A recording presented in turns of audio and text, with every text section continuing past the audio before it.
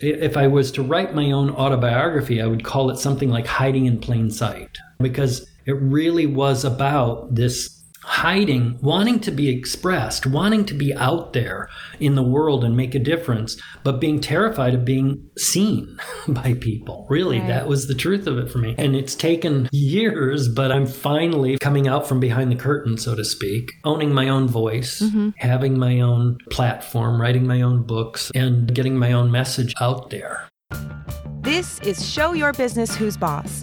Listen in on behind-the-scenes, unfiltered conversations with my favorite business owner friends who take charge and make their businesses work for them. Don't just be your own boss. Show your business who's boss. I'm Pia Silva. Today, I'm speaking with storyteller, publisher, writer, and badass business owner Max Miller.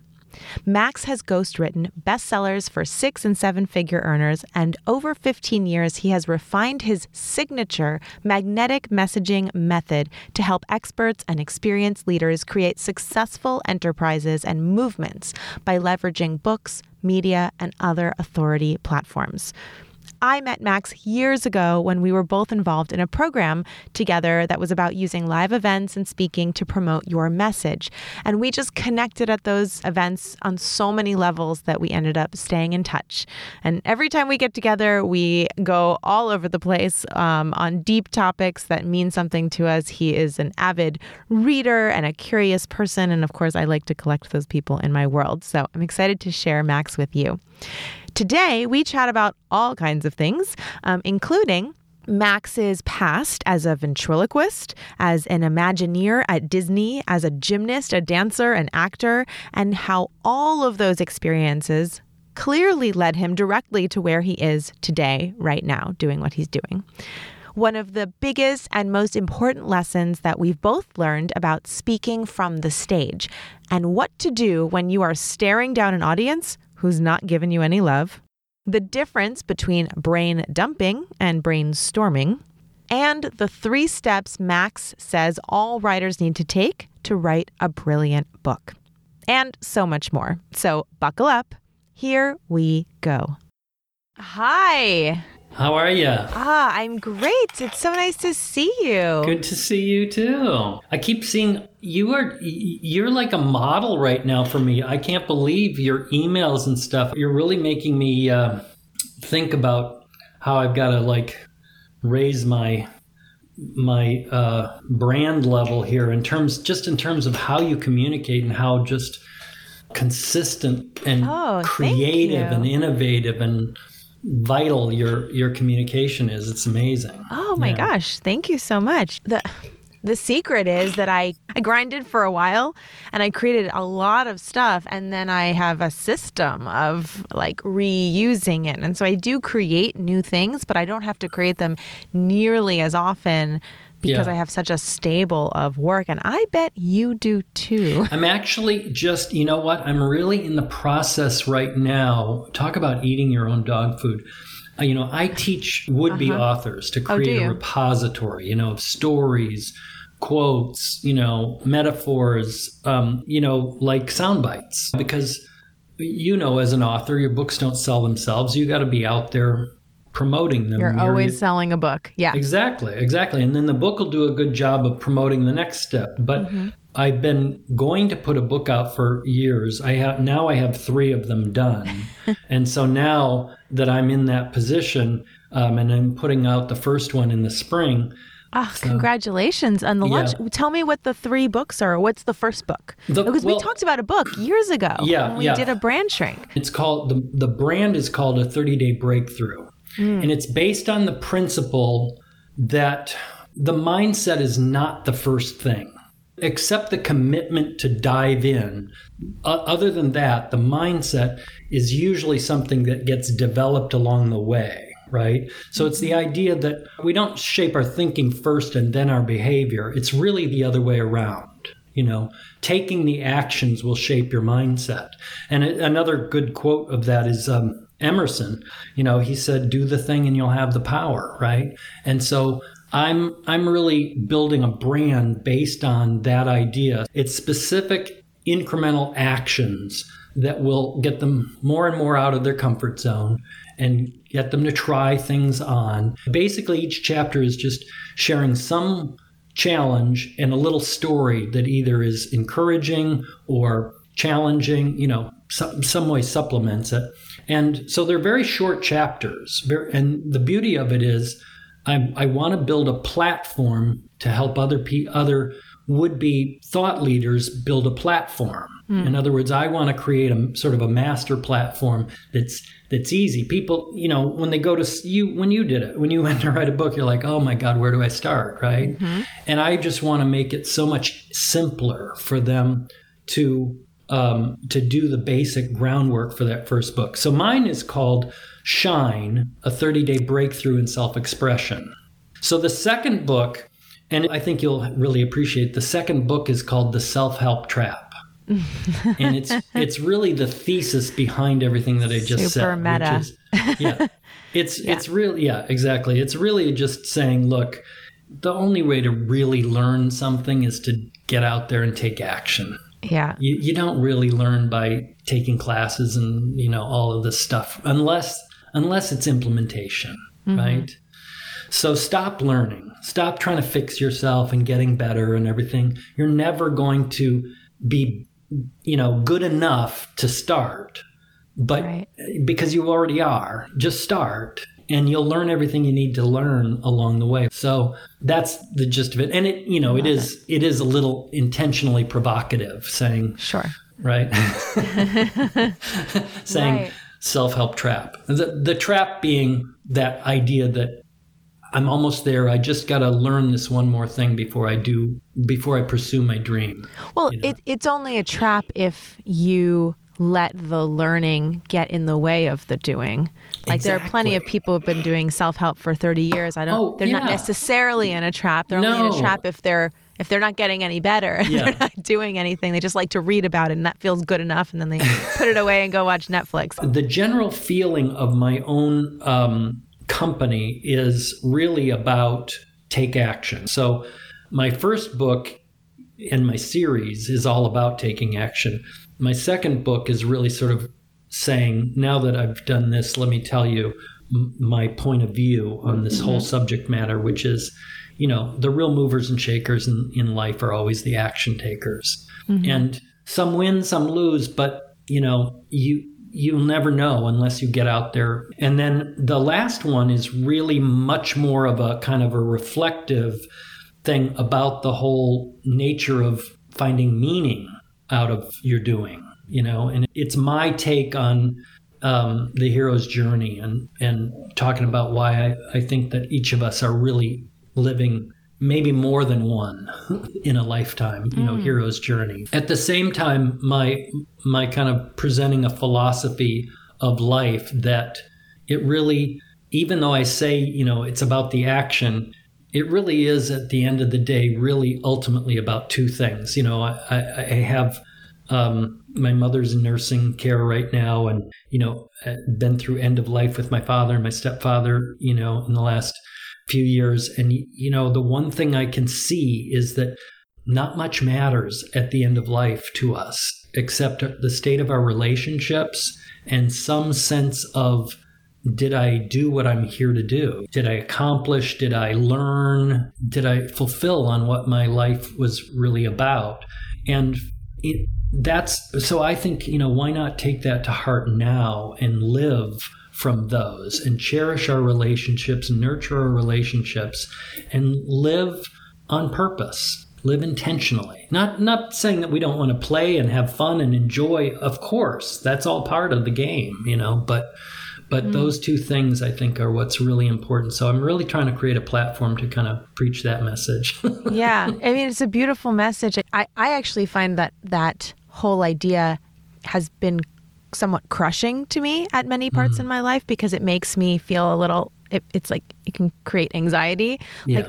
That's why I'm so obsessed with time, because I'm so aware of how limited it is. And if you're super aware of how limited it is, then anything that encroaches on your time is incredibly frustrating and annoying. So I'm like, I'll never get that minute back, Yeah. But trying to hold on to it without letting go of the anxiety is, I don't know. I feel like I would associate that with people who are being monks or trying to, the purpose of meditation, like these are actions that we're doing to try to just continually remember that, because it's so easy to get caught up in the day-to-day. I mean, our brains almost don't want to naturally let us just be aware of that all the time. No, definitely not. Our brains are addicted to problem solving. Yes. So they're always looking for a problem to solve. And that sometimes looks like bad news, right? Yeah.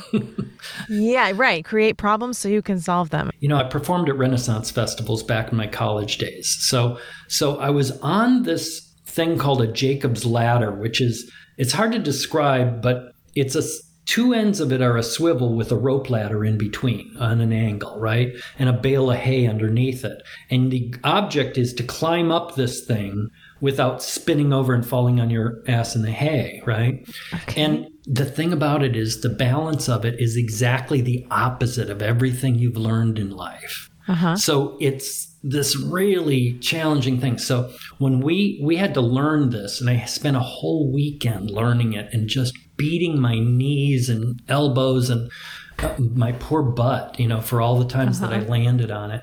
Finally, I got it. And I had this aha moment.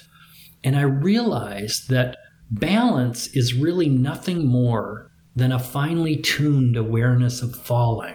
You lose your balance, right? But you lost it. When you're falling, you've lost it. It's the being tuned into what it feels like when you're about to lose it that has you respond and be able to deal with it. Now, apply that to everything else in your life. You hear a lot about people in this crazy time that we're living in not being able to maintain focus. What is focus? It's really a finely tuned awareness of distractions, right? And the same thing. So this is mindfulness to me. This is like noticing what is yanking us out of the game at any given moment. So I used to have a temper as a kid. I just had a terrible temper. Grew up, I had a reputation when I was an Imagineer of still having a short fuse sometimes. And mastering that was really just the same thing. It was a matter of being able to tune in instead of resisting and denying, but really tap in and pay attention to the feeling of the anger arising so that I had some choice in the matter. Yeah. Right? Right. And so this has really been amazing to me to bring the same idea that whatever you're aspiring to, whatever way of being you're aspiring to, the clue towards being that way is in the not being that way. You got to be willing to embrace and pay attention to. You have to replace it with something else. And that's, all of this is reminding me, did you ever read Breaking the Habit of Being Yourself? I don't know if you ever heard of that book, Espinoza or something. He's, it's a great book. But the concepts that you're talking about, he basically is saying at any moment, you can be a completely different person. You can make completely different choices. Yes. And we don't really feel like that. We feel like, oh no, this is who I am and this is what I do. But of course, you have complete freedom over how you react. And so when you're talking about this idea of, let's say you're quick to anger or something, and being able to notice those triggers, and it's each time that you notice it and then to make a different decision, you are breaking one synapse and like solidifying the other one. And it's not going to happen overnight. You're going to have to do it over and over and over again. But eventually, that's who you, quote, are. Because that's just the habit of who you are. Breaking the habit of being yourself. I just love that concept because that's what we really are. We're just a bunch of habits. And then we identify with it. We're like, if we have an emotional pattern, we go, that's me. That's just me. Yeah. Right? But to your point and to his point, that's not necessarily you. You just, that's what you say. Yeah. Right. You've just gotten really used to saying that and it's default. And really, it applies to anything that we choose to put our attention on in life, and I was kind of traumatized at a young age about being out in front of people. And really? you saw one of them, a few years ago, you saw me get on stage and I was terrified. I was Really? absolutely terrified getting up on stage. I had this experience when I was like second grade of being mocked by the kids because I had to give a report standing up in front of them, and I kind of stammered and stuttered, and they teased me about it, and I was so ashamed and so embarrassed and so forth. And then I pleaded with my teacher never to put me up in front of the room again. And it's interesting because that same year, a little later that year, I started playing with ventriloquism, right? I got a little dummy. Now, how these things work, it's just fascinating, but I got really, really good at the ventriloquism. And when you think about it, a kid who's afraid about being seen or laughed at, and you put all your attention over here on a dummy, and I got really good at it. In fact, by the time I was 9, I was performing for like thousands of people, as a ventriloquist professionally, right? And my stepdad knew the guys who wrote the Who's on First routine back in the day. Yeah. They wrote me a routine that I used to do. Those guys, those comedy writers, wrote my routine that I used to do with my dummy. Can you believe it? Yeah.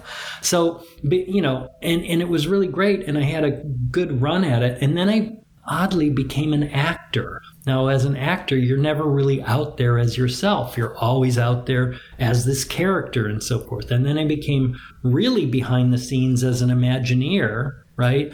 And if I tell us what that is, not everyone knows. Oh, Imagineer is the people who design theme parks for Disney. That's Imagineering. I worked for Disney and I designed theme parks for them. I was a show producer for them. And you're never on stage with that job. So I was fine with it. But what I'm saying is my whole life story, when you look at that arc, is if I was to write my own autobiography, I would call it something like Hiding in Plain Sight. Because it really was about this hiding, wanting to be expressed, wanting to be out there in the world and make a difference, but being terrified of being seen by people. Really, right. That was the truth of it for me.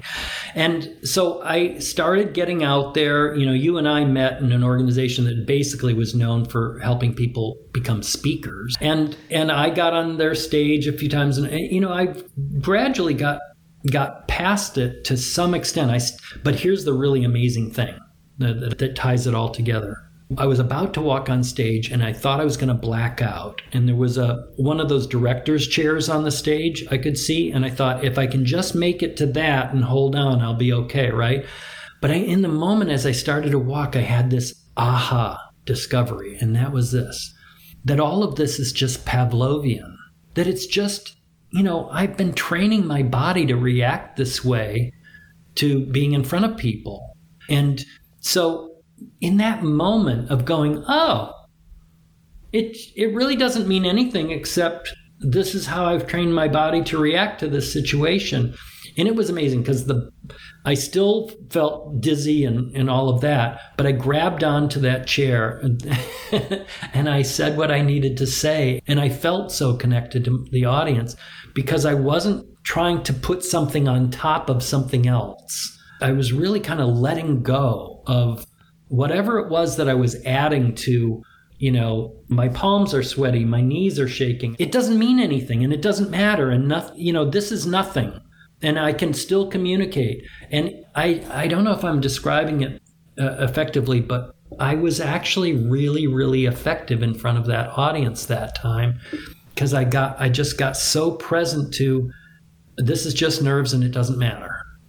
As Robert Frost said, the way out is the way through, or the way through is the way out. You walk into it, and Now when I think about being up on a stage, it makes me nervous, like in front of people. But I've done it a number of times now, where the same thoughts came, the physical reaction starts to show up, and I've been able to just go, okay, well, that's just what my body's doing right now, and it's not going to make a difference on my delivery, When you think about it, we all go through 3 phases when we decide we're going to go, shout from the mountaintops. We're going to go communicate something to a new audience of some kind. And the first phase inevitably is our attention goes back on ourselves, our bodies, our voice, our looks, and all of that. Attention, that's the first phase. It's really natural. It's just automatic for human beings. And once you take the actions, once you just hang in there, your attention starts to relax about that. You kind of get it all under control, and your attention shifts to being all about, am I saying it right? Is this the right message? The message becomes the thing, like getting the words in the right order and the sequencing and all of that. And then finally, have had practice enough, if you have had practice enough, you get to this magical space where you cross the second threshold into a world where you just go right over there into the audience. Like your attention goes out there. It goes outward to being with people. And the amazing thing is that you can't be wrong if you're over there. What I mean is you can stutter, you can look funny, you can sound funny. None of it will matter if you stay over in the world of your audience. None of it matters.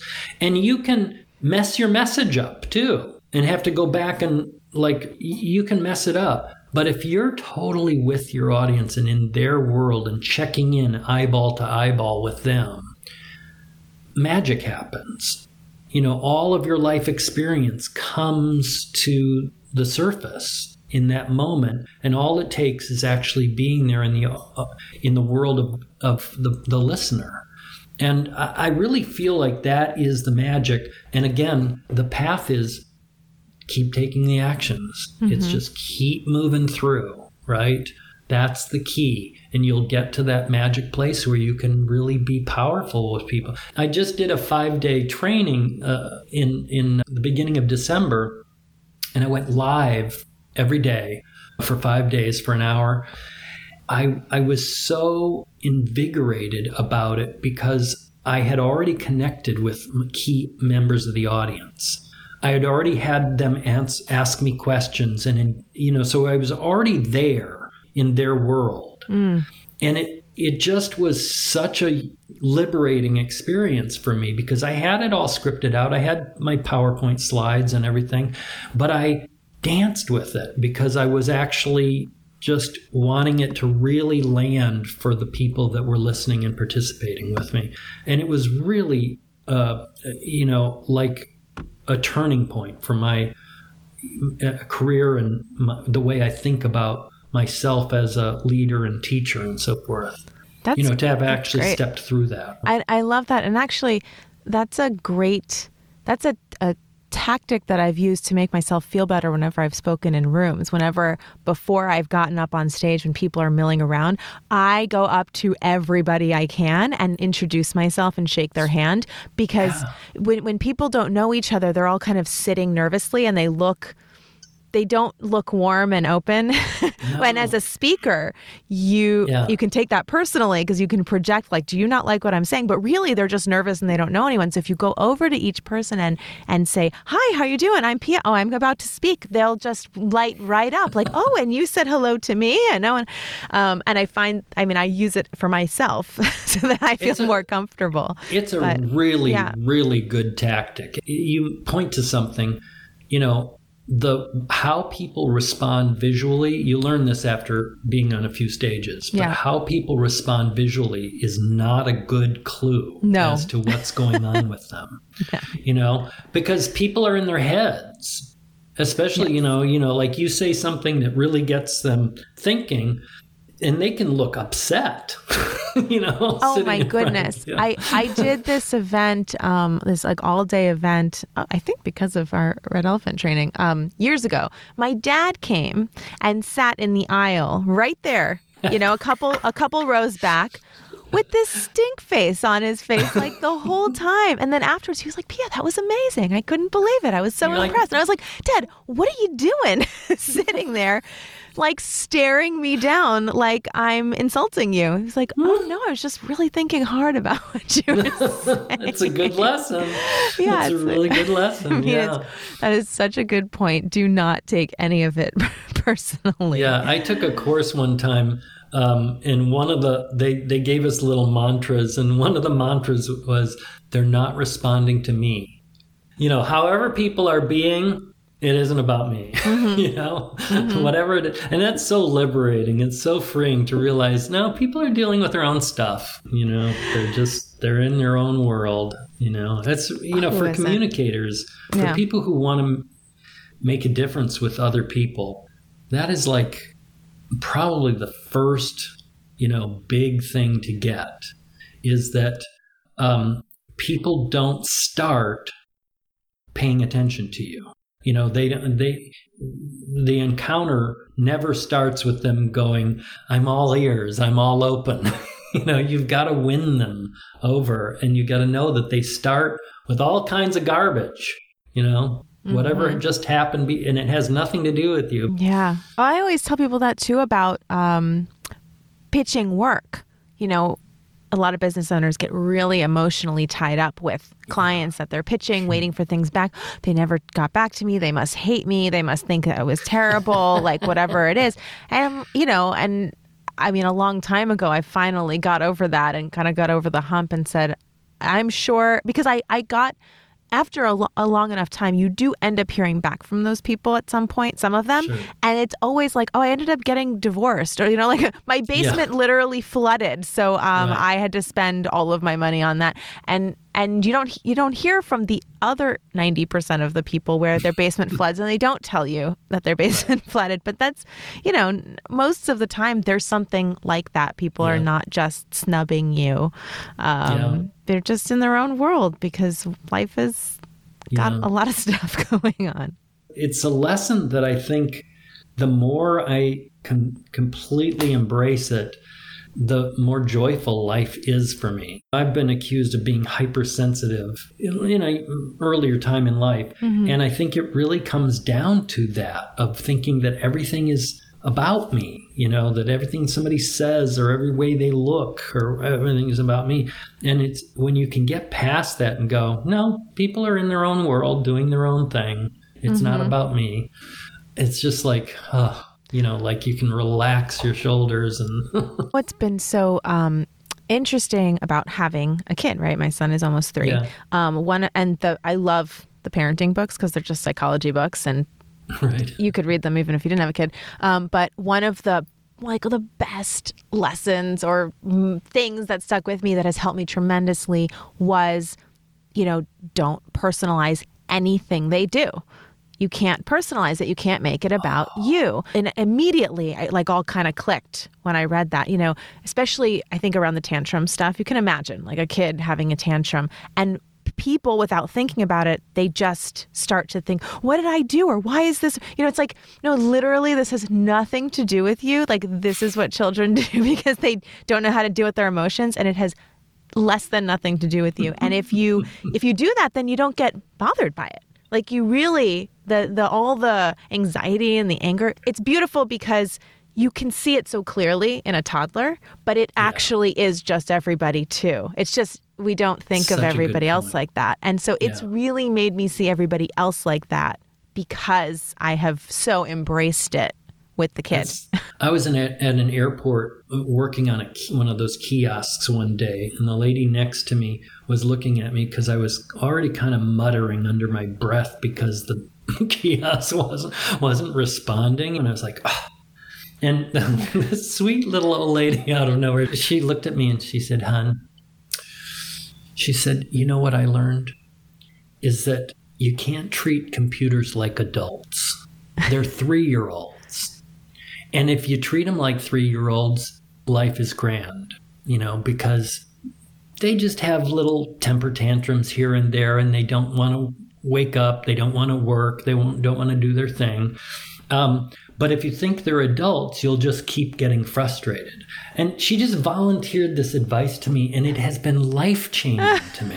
I love that. Because I used to be so frustrated with technology, like, why doesn't it obey me? Why doesn't it do what I want? That's such a good reframe. So freeing. And now, just don't treat adults like adults either. Yeah. Oh, on second thought, we're all 3-year-olds sometimes, My biological father would have been described and was described by a lot of people as kind of a rageaholic. He was a lot of fun too. I mean, he was, very funny and had a great sense of humor and was very loving, but he had this kind of really nasty temper and it was just so volatile. And I grew up around that and I took a lot of it on personally. Like he would get upset about certain things and I just would be like, oh, I'm bad, and all of that. That's what kids do. Yeah. So I started to see in the generations, I started to watch my sister interact with her kids and so forth and see the whole thing repeated. You know what I mean? Well, somebody said something really wonderful to me and they said, no matter what happened in your childhood, you get to be your own parent now. Mm-hmm. And you get to reparent yourself and talk to that inner child however you want to talk to that inner child and retool, retrain.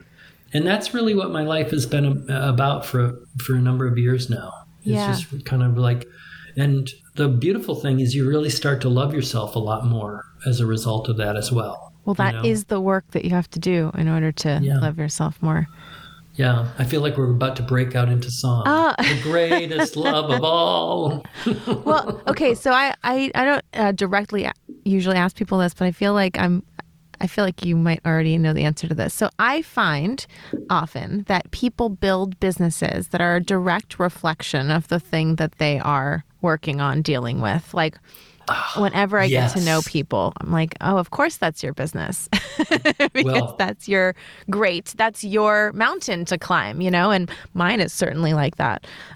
Is it? Tell me how yours is like that. Yeah. Well, so I mean, Steve and I probably are together because we had similar feelings about not feeling free and not feeling like we could just really be ourselves. If you look at our first brand, Worst of All Design Badass Brands, we're putting it all out there in the most extreme way, I think, because we want to. We're trying to rebel against what we're supposed to be doing and working through. I mean, Steve's art brand is sellout. It's like we're both just rebelling against this thing. And it's not surprising that is the brand that we built, is my point. And we've done a lot of work where I don't feel like it's nearly as present as it used to be, but that is through the work of building this business and working through all of these things and telling other people, be yourself. Don't care about what people say. You need, like those are things that I have dealt with so much. Yeah. And I can completely agree with you on this. In helping people really find the through line on their own story and their own message, I can't tell you the number of times that I've been able to reflect back to people how they really, their calling, if you will, and I don't mean anything metaphysical about that, but they're, kind of like the drive within them is something that was there for them usually when they were 5 or 6 years old. And they don't see it, but I can show them, that's been the case. I remember this one time, this gal who's this really great. She's like a CEO for hire, like a part-time CEO for entrepreneurs who really aren't business managers and so forth. And she will come and be their CEO for a period of time to get the processes and stuff like that done and get them organized and all that. Ooh. And I was working with her about her story and I just had this question, like, which of your parents was disorganized? And she goes, oh, my mother. And she started telling the story and she, wait a minute, how did you know to ask me that question? And I was like, it's just an intuition that I have about this. But she said that, she felt like her parents were divorced because her mom was such a mess. And the family fell apart because her mom was disorganized. And I said, so you're basically still trying to fix that situation. And, she broke down in tears and it was like, oh my God, that's my whole life. Yeah. Right. And it took the kind of drivenness out of her business a little bit. It just gave her a little breathing room around it. Because here's the beautiful thing is you can still do the good that you're doing. You know, life has this amazing capacity for us to, you know, be lost and found again, to be driven, and then sort of discover that you don't have to be driven, but the thing that you were driven about before is now your self-expression, and it's your joy, right?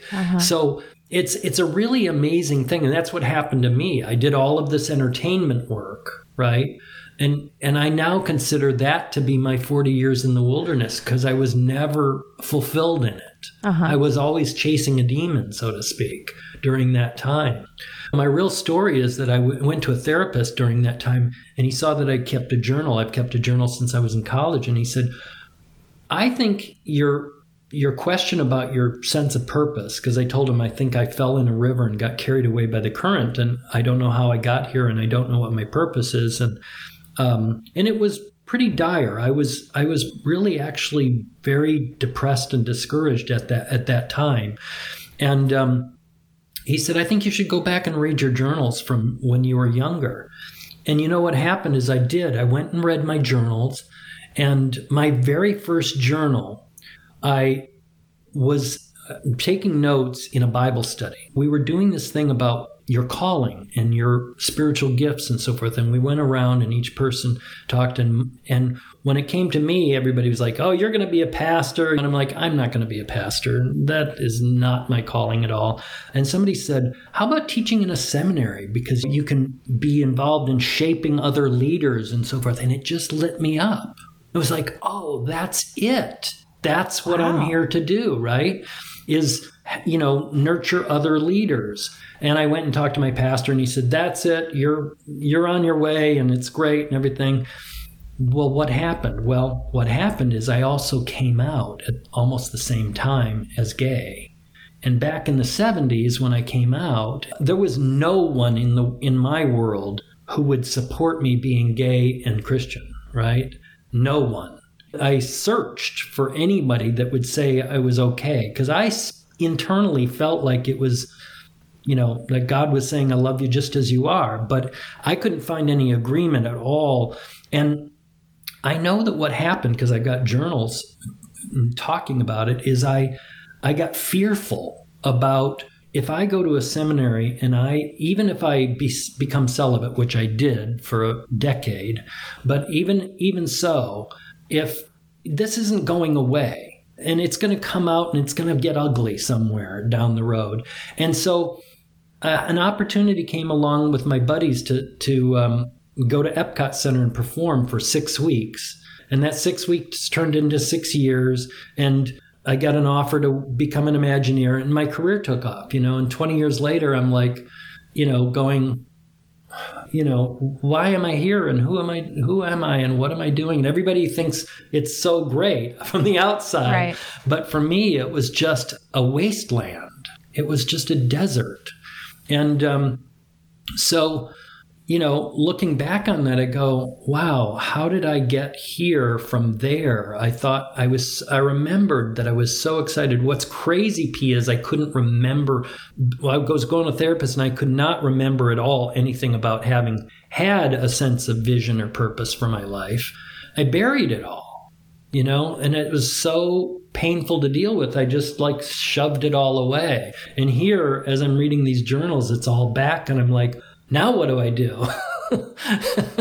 And I packed my bags and moved across the country to go to graduate school here in D.C. at Georgetown. And I quickly figured out that academia was not for me. And that's when the ghostwriting thing happened. And, I gradually found my way. And what's funny is, what am I doing today? I'm nurturing people to be leaders in the world, helping them to articulate their message. It's really what was the essence of that sense of calling that I had when I was a kid, when I was a teenager.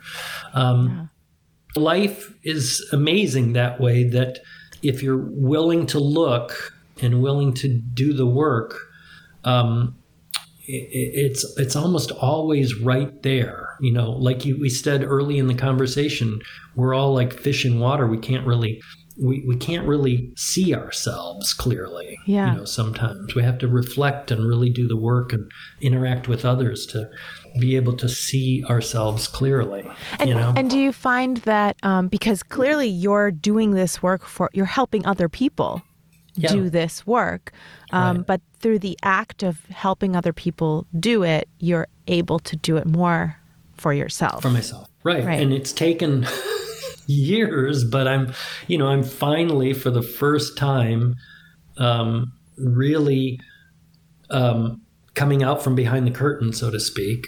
I'm really taking on being,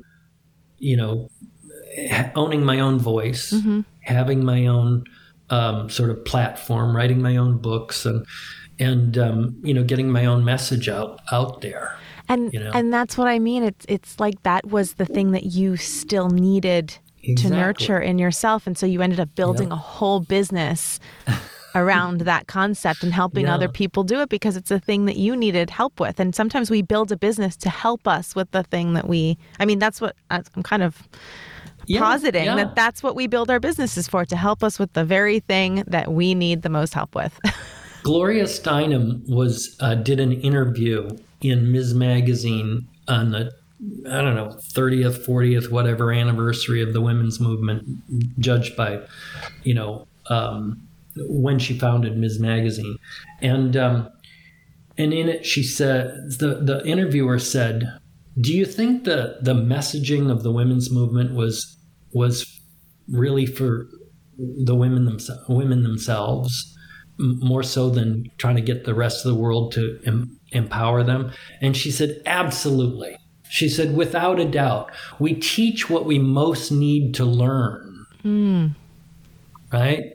So great. It's exactly what we're talking about. We give this away to other people and like take a crumb of it at a time for ourselves, and gradually, the light dawns. And perhaps the reason that is the process that so many people go through is because that is a form of taking action. It is absolutely. The more you help somebody else do the thing you need help with, the more you learn about that thing, so you can teach it to yourself and so you can do it. Yeah, exactly. The other thing about it that's kind of funny is that people discount what they've learned over a lifetime. They don't really deeply value what seems to now come easy for us when we've done the actions and we've mastered, whatever it is that we've had to master. It's like it's secondhand it's so easy for us now, and then we don't realize that other people, it's not easy for other people.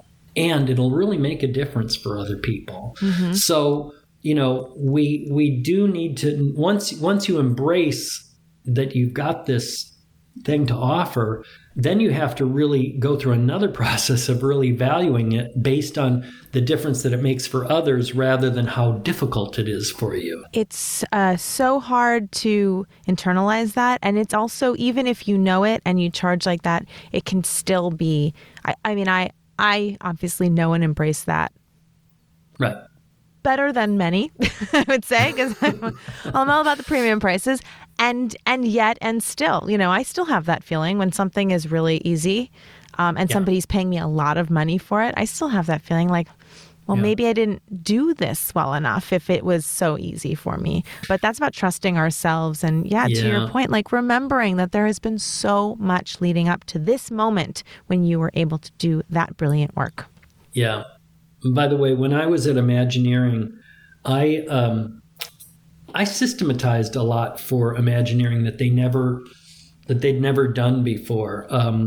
I kind of codified how meetings are done and how brainstorming is done at Imagineering and so forth. With certainly you can imagine there's geniuses there, and it's just it's a joy and it's a little scary at the same time to be in a room with a dozen other women and men that are just brilliant.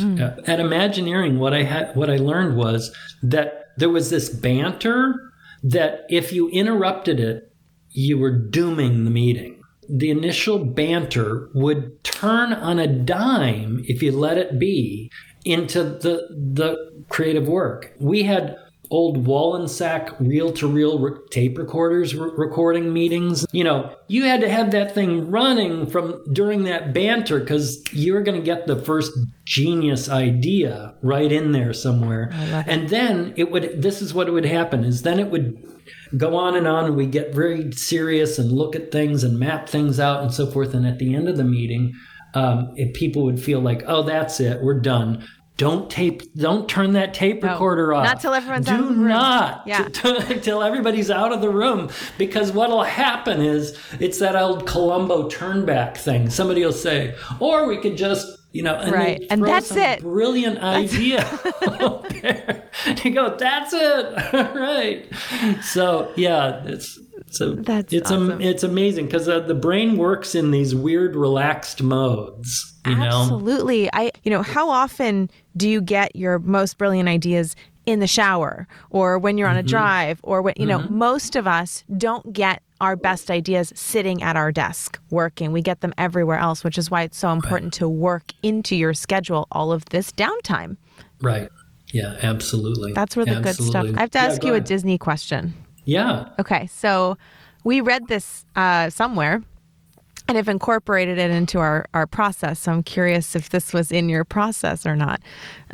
Legend has it that Disney, at Disney, they would have periods of time that were specifically set up where nobody could say anything like negative. We have now coined this, or we now call this Disney mode, so that we can specifically, when Steve and I are having a meeting, we say, okay, Disney mode right now, which means nobody gets to say anything pragmatic or logical. You get to just say all the dreamy stuff. And then they would have a different meeting where they went through all this stuff and actually said, okay, what is actually feasible? Yep. And so we have implemented that. So did you guys have that? Yes, it's Blue Sky is what it's called. Blue Sky is the term for that. Now, here's the interesting thing is that when I came to Imagineering, there were only 400 Imagineers. When I left, there were 2,000. And at the end, I would notice that there wasn't people didn't follow kind of a pattern as much as they did at the beginning. And what I mean by that is that when you put a bunch of really brilliant minds together, they don't like rules, generally speaking, right? So you say only good ideas, and basically, I don't know how PC we need to be, but you'll get forget it, up yours. So as a general rule, though, it really is, and what causes it to shift is time pressure. I'll give you an example. We needed to, we were doing a presentation about the characters for the new Disney MGM studio tour. And so we needed, all they wanted was ideas for the characters for essentially their Hollywood Boulevard, which is like Main Street at Disneyland, right? Mm-hmm. But they wanted it I think the next day or in 2 days. They wanted the whole thing done, like that fast. They said, this isn't the final decision. We just need to basically prove that it's all doable, right? So we want lots, and volume is what we're looking for, right? Mm-hmm. So we had this room that looked like a ballet studio, all mirrors on all walls. And we had Post-its and super Post-its, those big full sheet Post-its. And we would put those things up everywhere. And we filled that room completely full of ideas and so forth. And because of the time pressure, and because we said it really doesn't matter if anything's feasible or not, because we took that away, right. Like you don't have to critique anything, right, because it just doesn't matter. Well, let me tell you, we filled the room, and Michael Eisner and Jeffrey Katzenberg came in the door, and they were blown away. And they left going, we have to have a character program. So they did. They had their Hollywood Boulevard character program, just like Disneyland does and, other parks do. But that was a true blue sky project. Yeah. Because all that mattered was that we get all the stuff out there and wow them with the possibilities. But most meetings that were the initial things, people found it pretty tough to make that split, to say we're not editing. It's just natural for you to go, but will that right? And try as you may to discipline it. The enforcement of rules puts more of a damper on the spirit of the thing than just letting it ride. That just adds the wrong energy into the space. So generally speaking, it's a principle to follow, but it's really more about how you set it up so that you kind of take away the need to do that, And I tell writers too, I tell them really there's 3 phases. You need a brain dump phase. A lot of people think if I'm going to write a book, it's just a matter of stenoing it out of my head onto paper. That's not true, right? But it is good to do a brain dump of all your ideas and either do it visually on a wall, or a whiteboard or something. But yeah, definitely drain all of the ideas that have been floating up there for a while. Do that. Get that out of you. But that's not brainstorming. That's just brain dumping. Okay? Now what you want to do is brainstorm. Sit back and look at it and say, what does it remind me of? What does it make me think of? What are the connections? Draw, strings between the pieces. Move the pieces around a bit. This is all brainstorming. And now there's ways, like I use a lot of prompts when writing, because who wants to stare at a blank page? And so now you start asking yourself some questions to stimulate more and more and add mass and volume to it. And notice at no time are you actually needing to edit anything yet, right? You may be moving things around a little bit, and there may be sort of a subtle editing process as you move things to the edge, which don't seem to have any significance. But you don't take anything off the board yet. And then you go back in and you write. You start to turn these into whatever form you're going for. Then you start to write. But you've got 2 other layers, steps before you've started writing. And then when you're writing, and this is why I write longhand, I don't do writing for the most part on the computer because for some reason my brain is still trained to think of that as editing. So, and I know a lot of people that write and it's great. I think you write on the computer, right? I write on the computer because my hand, especially because I'm so out of practice, I do write in a journal, so I don't not write, but my hand cannot write as fast as my brain. So that's why I like to write on the computer. Well, that's great. So for me, first of all, I don't write in full sentences when I'm first doing my writing anyway. Okay. I've got this sort of steno shorthand thing going on nice. for the same reason that you're talking about and pointing to. And then what I do then after that is then I move it up into the computer, and as soon as I'm doing that, I'm in editing mode. And by the way, I go back and forth between writing mode and editing mode. It's not a linear thing. Okay. It's a back and forth, because then you'll have a burst, like, your shower burst of inspiration, right. And I'll just get it all down there. And I've rewritten the same thing from scratch over and over again many times, and you find new inspiration flows out of it, and then it has to go back through an editing process. In fact, many editing processes. But that's the other thing, is just don't be afraid of, editing is really just, when my stepdad, who was an editor, told me about editing, when he really introduced the idea to me, it was like the sky parted.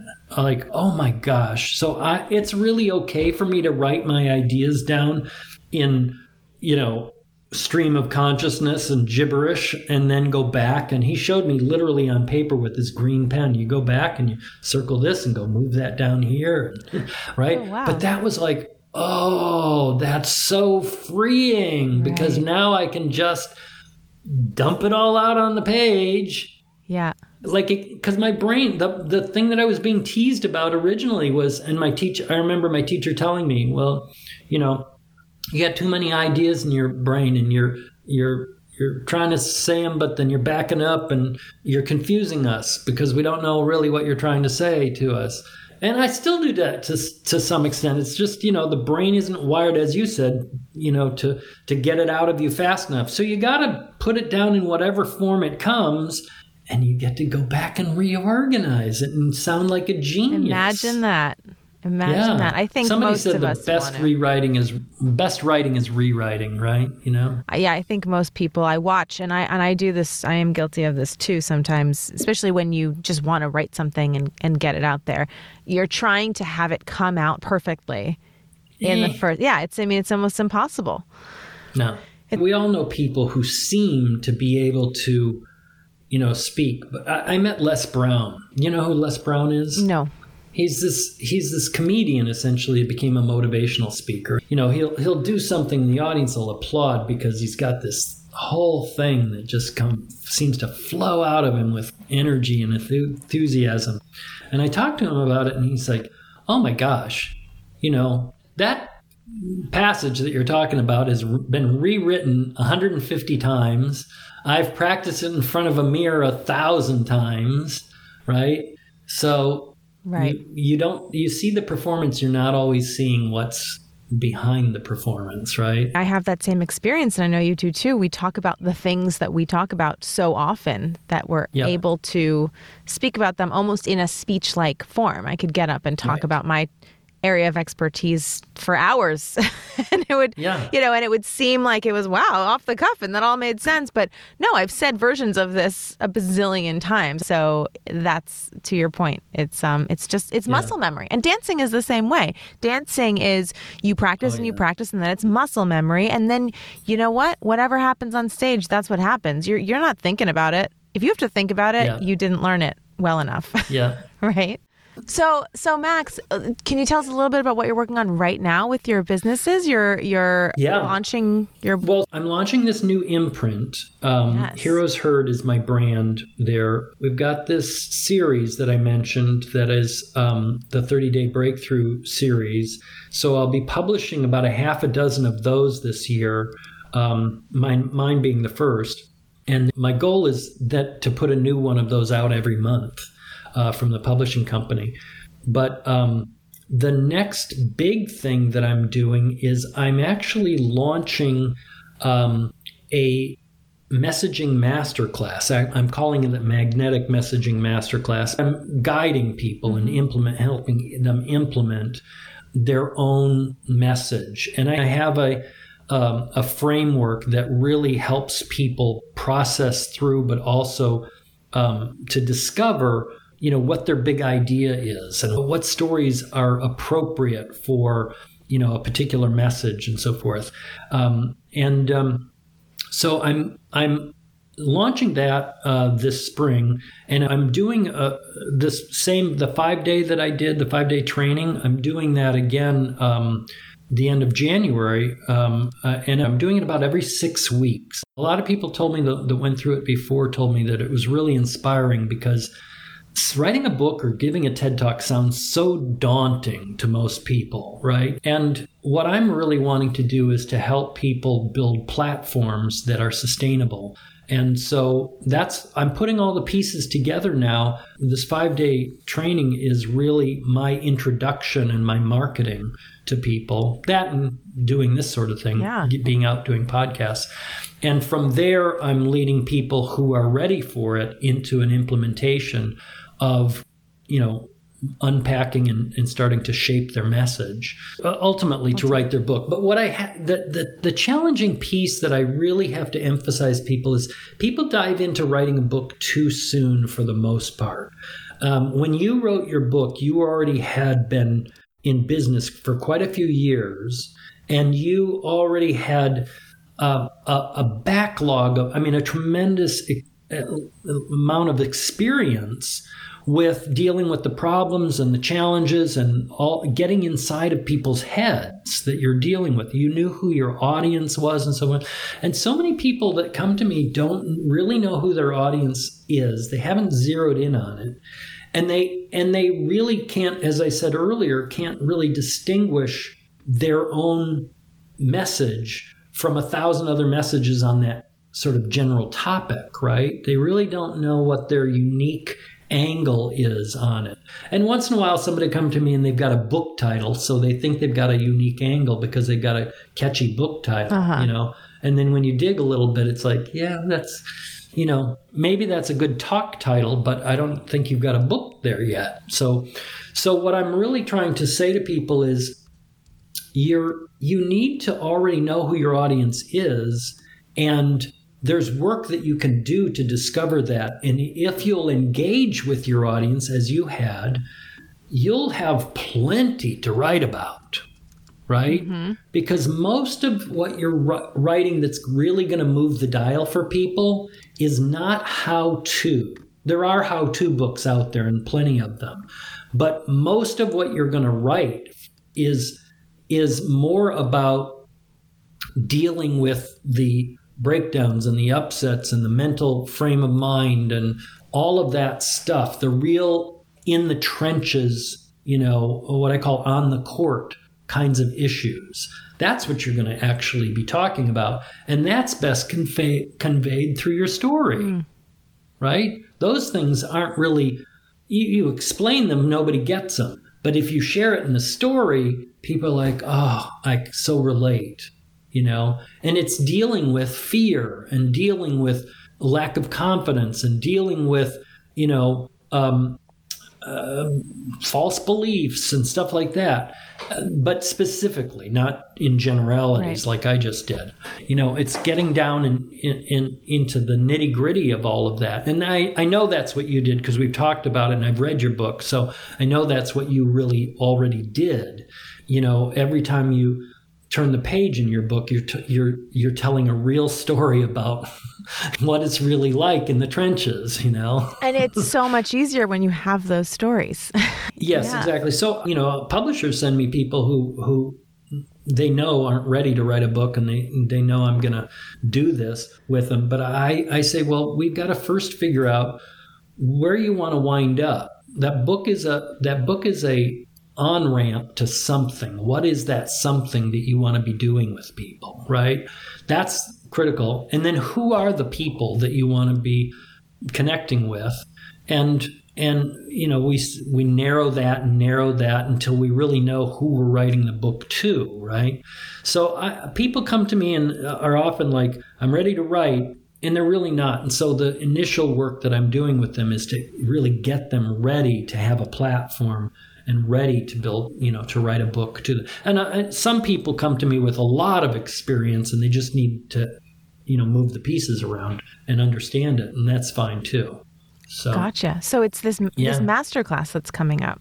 Well, my masterclass starts in Actually, it starts in mid-February, but the sort of on-ramp to it is Fast Track to Impact, which is my how to really make an impact with a book, whether it's business, movement, social movement or a business, but how you really, how a book turns into a platform, right? And how to really go about that.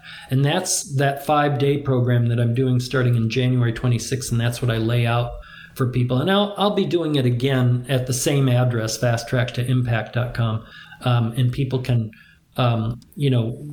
because podcasts, somebody might be listening this 6 months after you and I recorded it, but that's fine because I'll still be doing that. And then I'm going to repeat the masterclass, as the next step for people. Oh, great. The Fast Track to Impact is free, and it's really a labor of love to me. Love it. Love it. All right. Yeah. Fast Track to Impact. I'm going to link to that in the show notes. You like that? Yeah, I like it. Okay, good. Yeah. I love it. Good. I love it, Matt. So your book will be out in April, and we're all excited to see it and to see this brand get launched. And I'll definitely share that too when it comes out. And I'll definitely send people to Fast Track to Impact. You have an amazing way of getting to the heart of people's stories and uncovering what is truly unique about them and what's important about them. And it's the stories that make it unique, right? Like to your point, it is. The how, it absolutely the is. How is everywhere. The information is everywhere. Yeah. It's your story that's going to make it something that connects with somebody else. Yeah. And it's not easy for most people. It's not a natural thing to do, to tell your own story and tell it with impact. With impact, exactly. Thank you, Max. Thank you so much for coming on the pod. Oh, I'm just delighted to be with you. You're one of my favorite people that I've come across in the business world. And it's anytime I have a chance to work with you and play with you, I'm delighted. I'm so glad. I love chatting with you, and it's been great catching up. And I'm super excited for your book, and I can't wait for it to come out. And I'm going to check out your masterclass and your 5-day. So I'll definitely link to it. Thank you so much. Great. To sign up for Max's next free 5-day training on how to build a profitable business around a nonfiction book, go to fasttracktoimpact.com. I will link to it in the show notes at piasilva.com/podcast. Also, if you know other entrepreneurs who struggle to put their business in its place and could benefit from hanging out with us, please share this podcast with them. Hard work can only take you so far. It is how you show up in your business that really makes the difference. And to make sure that you don't miss an episode of Show Your Business Who's Boss, hit the subscribe button on your favorite podcast player. Taking inspiration from Max today, I want you to think about your stories from your childhood. What themes do you see from growing up that are now playing out in your business? What unfinished business might you be dealing with as you build your business? I promise you 100% it is there. And if you can identify it, I find that it can actually help you lean into your business more because you understand what brought you to build it in the first place. For me, I realized that shaking myself loose from the fear of what other people think of me was a big reason why I built an entire business around standing out and not caring what everyone thinks. And realizing that has allowed me to lean into following my path even more. So try it, because that might just be your next step in showing your business who's boss. Show Your Business Who's Boss is produced by Yellow House Media. Production coordinator is Sean McMullen. This episode is edited by Marty Seafeld. Production assistance by Kristen Runvik. Our theme music is Glass Prisms by Western Runners.